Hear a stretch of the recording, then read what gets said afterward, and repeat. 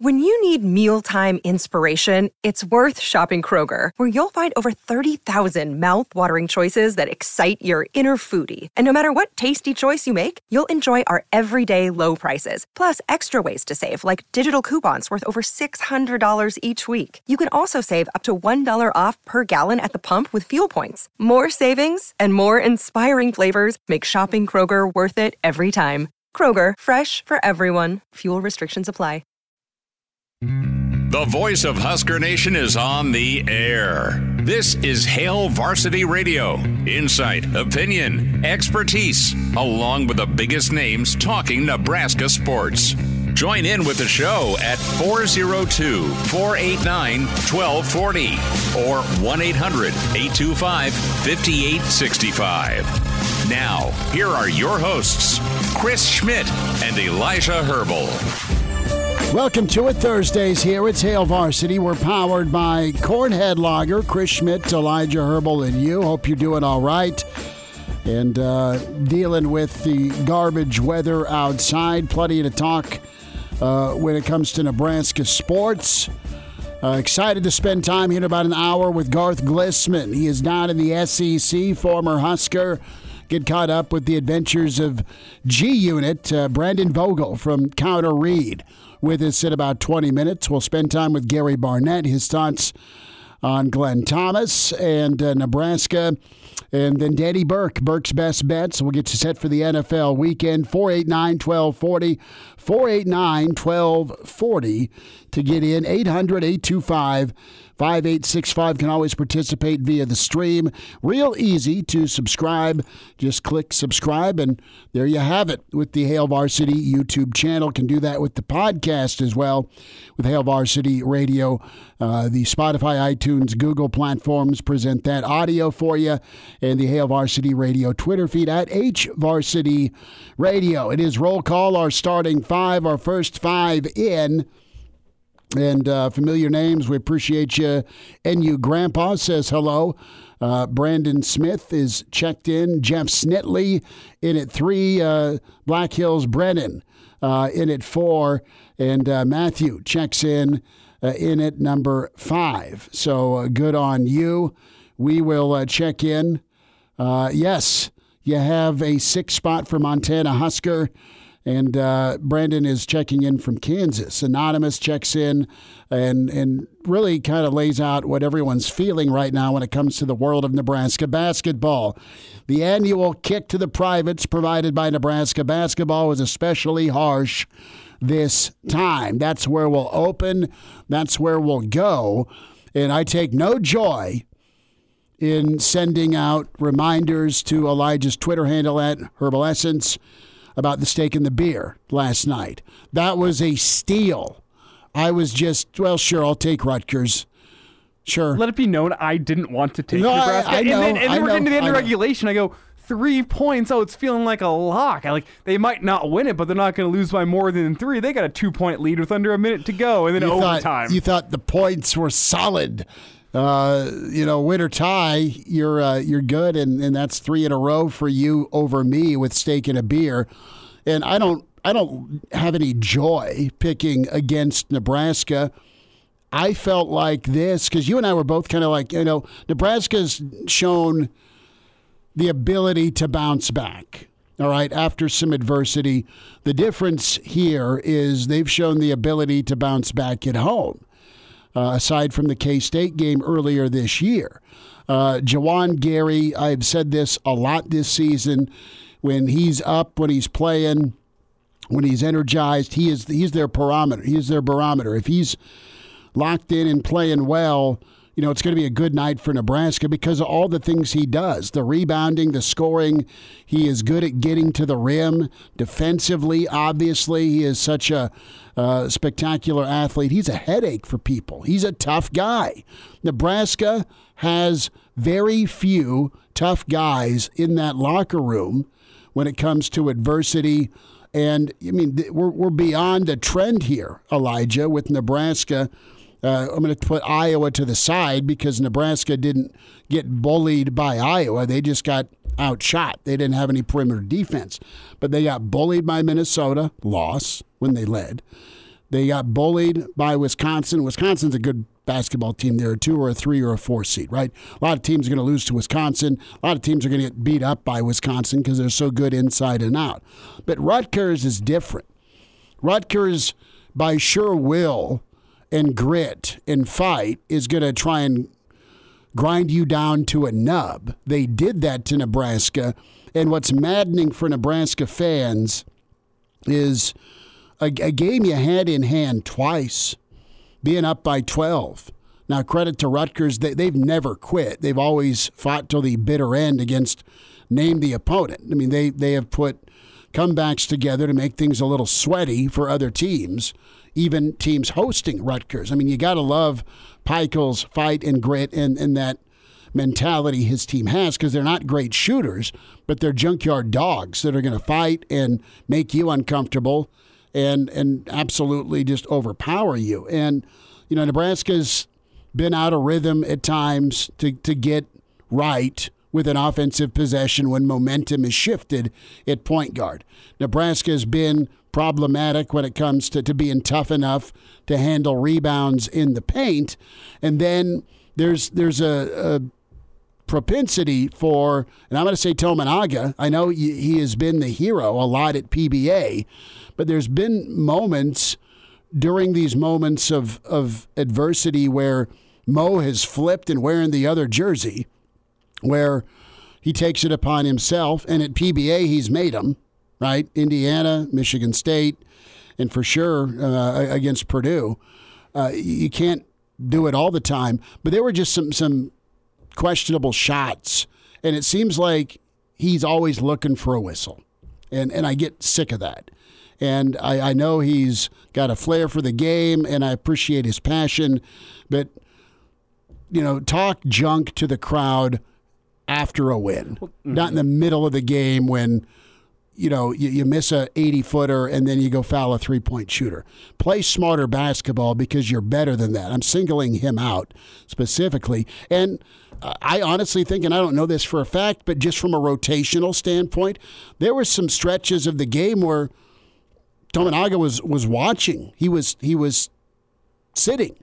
And I think Fred probably gets a little pissed at some of the shot selection. And quite frankly, and I like Fred's postgame. I listened to him and Kent and Jake talk last night after the game. It's okay to blame players. I know Coach Izzo went off on it about 2 weeks ago, but Fred had some things probably drawn up that would have worked, and they got comfortable and they quit doing what was working. They quit working to get some better shots, and this team has a ability to just settle, and then they wonder why they've choked away two of the 4 road losses. I only have one major complaint with Fred from last night, and that's that you're drawing up an alley-oop play from a sideline out of bounds as time expired. He wasn't? No, absolutely not. That was like, okay, we're out of timeouts, maybe. That was not the play. That was just, screw it, let's throw it up to the rim as like a third final Hail Mary option. Now, Fred went into detail on that, where Tisei didn't wait long enough to break away from Rink's screen, and the inbounder, Jamarcus, just said, I'm going to throw it to the rim. I'm going to try and make the spectacular play. Terrible. No, and that, you know, and he, I mean, you can see in Fred's face, like, I'd love unfiltered Fred away from the mic. I mean, he needed, if I were him, and I'm not a coach, I'm not good enough even to be, in that same sentence, I would have screamed. Like, your job as head coach and that staff, the buck stops with the coaches. I get it, but dude, there's only so much you can do, and what your game plan was working. And he's right to say, you got to be tougher and have more heart. And this team, they are what they are. And from a matchup standpoint, there's just some teams they're not going to match up with in the Big Ten because they're not tough enough. Well, Rutgers was beatable, and I think the play that encapsulated the entire game was you're down by 2 in overtime. Rutgers misses 2 at the line. You get killed on the You get killed on the glass. They grabbed their 25th offensive rebound of the game from the free throw line. 5 of those were probably offensive rebounds from the free throw line because no one's boxing out. And then you have to foul them down low. They get 2 more chances at the line, and they extend it to a 4-point game. And it wasn't all she wrote, but it sure felt like it from a momentum standpoint because you had a chance to tie or take the lead with, I believe, just under a minute left. After they missed 2 at the line, you can't secure the offensive rebound. And I think that moment to a lot of Husker fans out there was like, this team is screwed without Juwan Gary. I said yesterday on the show that Nebraska was 2,000 feet from the peak of a 14,000-foot mountain. They fell off a cliff last night. They fell down. And we're unsure. The climbing party has been lost, and it doesn't look good for them. That's as simple as it is. Pray they're found, but turns into the movie Alive. Well, I think the only way they can be found is if Juwan Gary's injury that we saw last night, which doesn't look looks good. like an Achilles. Looks like an Achilles absolutely to a lot of goes people. Speculation here. From a lot of people that have experienced that injury, and from what we saw, him being in tears, headed back to the locker room, non-contact, looks like an Achilles. If Juwan Gary's done for the year, I really, really doubt that this team has the physicality to survive for another 2 months in the Big Ten. I totally agree. They'll fight, they'll regroup, they'll reassess. And Nebraska had Bandamel and Gary go down last year, and they played their best basketball despite not having those 2 guys. So it took them about a month and a half following those injuries to finally reel it back in and figure out what made them good. Right. Well, they've been through it before is what I'm saying. So hopefully they can right the ship against Northwestern if you're a Nebraska fan. But it's just inconceivable where you've just got a bad mix of – and listen, I know Rink had a tough night offensively, and I know Rink touched the ball when he should have let it go out of bounds. But the point is this. You went 9.5 minutes with 1 made field goal. Rutgers amped up their intensity, their physicality, and their pressure down that stretch, and you had no response because you got guys handling the ball that aren't true point guards. Problem. You've got a guy. You have guys that just take shots either because they're open and hey, I've hit him before, or I want to be the hero. And maybe that's too easy of a take, but that sure as hell feels like that's what I'm watching. Caught up with the Pride of Fairbury. Dolman and I are in a corner booth in a bar watching this thing, and in one side of it, can't believe what we can believe, but it's hard to watch what we're seeing. The other side of it here is just to listen and observe all the Nebraska fans in this packed bar, like losing their mind. And I totally get it with you, where you can't believe that you're playing this poorly against this team. Rutgers isn't good, all right? And we've said, Friday's your second favorite F word. We've uttered that before. Well, another dirty F word is fraud. And a week removed from beating Purdue, that's what you look like when you face adversity on the road right now. I'm going to say this team's too good, or should be able, with all their experience and their talent, to step up and weather this against a Rutgers. Tough environment, yes. A team that's 9-1 now at home after beating you. But they hit some threes that they just pulled out. I mean, they hit 11 threes. What did they do? They went 16 of 30 from the free throw line.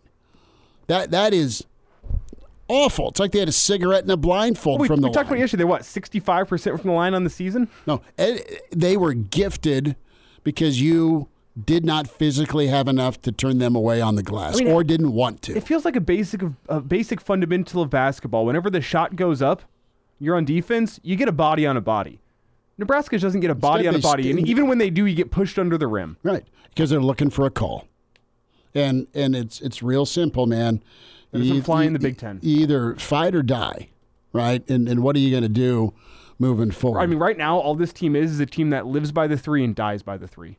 That's what they are right now, because they don't have the physicality rebounding. They don't have the physicality defense. They just don't feel like they have the heart. And you've seen it before the season. I see heart with Rink, and he can't do it himself, one guy, brother. I know. Juwan Gary had a lot of heart this Sure. year. You lose him. Hoiberg has some heart, but he's from 10 to 15 minutes a game, how much heart does he actually provide off the bench? Like, you need a starting 5 that has heart. And right now, Nebraska has one guy with the loss of Juwan Gary. Unsure how long he's going to be out for. And that just does not fly in the Big Ten. And I don't want to be. It's going to be up to Alec to really spend some monster minutes. I love his intensity. I need him to keep his feet a little more. Guy's always falling down. But his heart and his physicality is in the right place. Like, just take some better shots when it gets to crunch time. There were some moments, too, where Nebraska built their lead and Rutgers kind of answered before the end of the half. But, they ran a couple of plays that got Bryce to the free throw line, and he had a couple of big response shots. It's going to be an up and down, ebb and flow. Moments will get tight in the Big Ten on the road. But Nebraska's, maybe they're not better, but they've had moments this season where, all right, if it translates, you're a better basketball team, you should get out of Dodge with a win. All they needed, brother, was one rebound. Mm-hmm. One rebound in the final 3 minutes. One possession where you don't turn it over. One possession where you just make a easier said than done with Rutgers rim protectors, but get to the rim, get fouled, leave no doubt. Leave no doubt getting to the rim and get a foul. Don't go in there expecting contact and then short-arming your shot. You're seeing a lot of that. Do we have a little bit of Fred we can sneak in or no? We might be running out of time. Okay. There. Brandon Vogel will check in. He'll have a thought on Nebraska's offense moving forward. It's just. I don't want to be completely down and out on this team because we were pretty down and out on them following that Minnesota loss. And what do? They reel off 2 of their more impressive wins of the season against Michigan State and Kansas State. So it all comes down to response. But at this point in this season, as we kind of talked about yesterday, you got to stop the roller coaster ride. You got to figure out what you are. And if you're just a good team at home, you're not a good basketball team. That's fair. Now, do they, just listening to Fred last night talk and, try and blink calmness into his answer, he said, we got to learn from me. They've had enough lessons right now. The next time they go on the road, is it Ohio State? Is it Illinois? I got to double check the schedule, but probably Penn State. But Maryland is our next away game. Yeah, Maryland's starting to get hot, but who's hot and who's not can change by the day in the Big Ten. Great to be with you on Hail Varsity, powered by Cornhead Lager.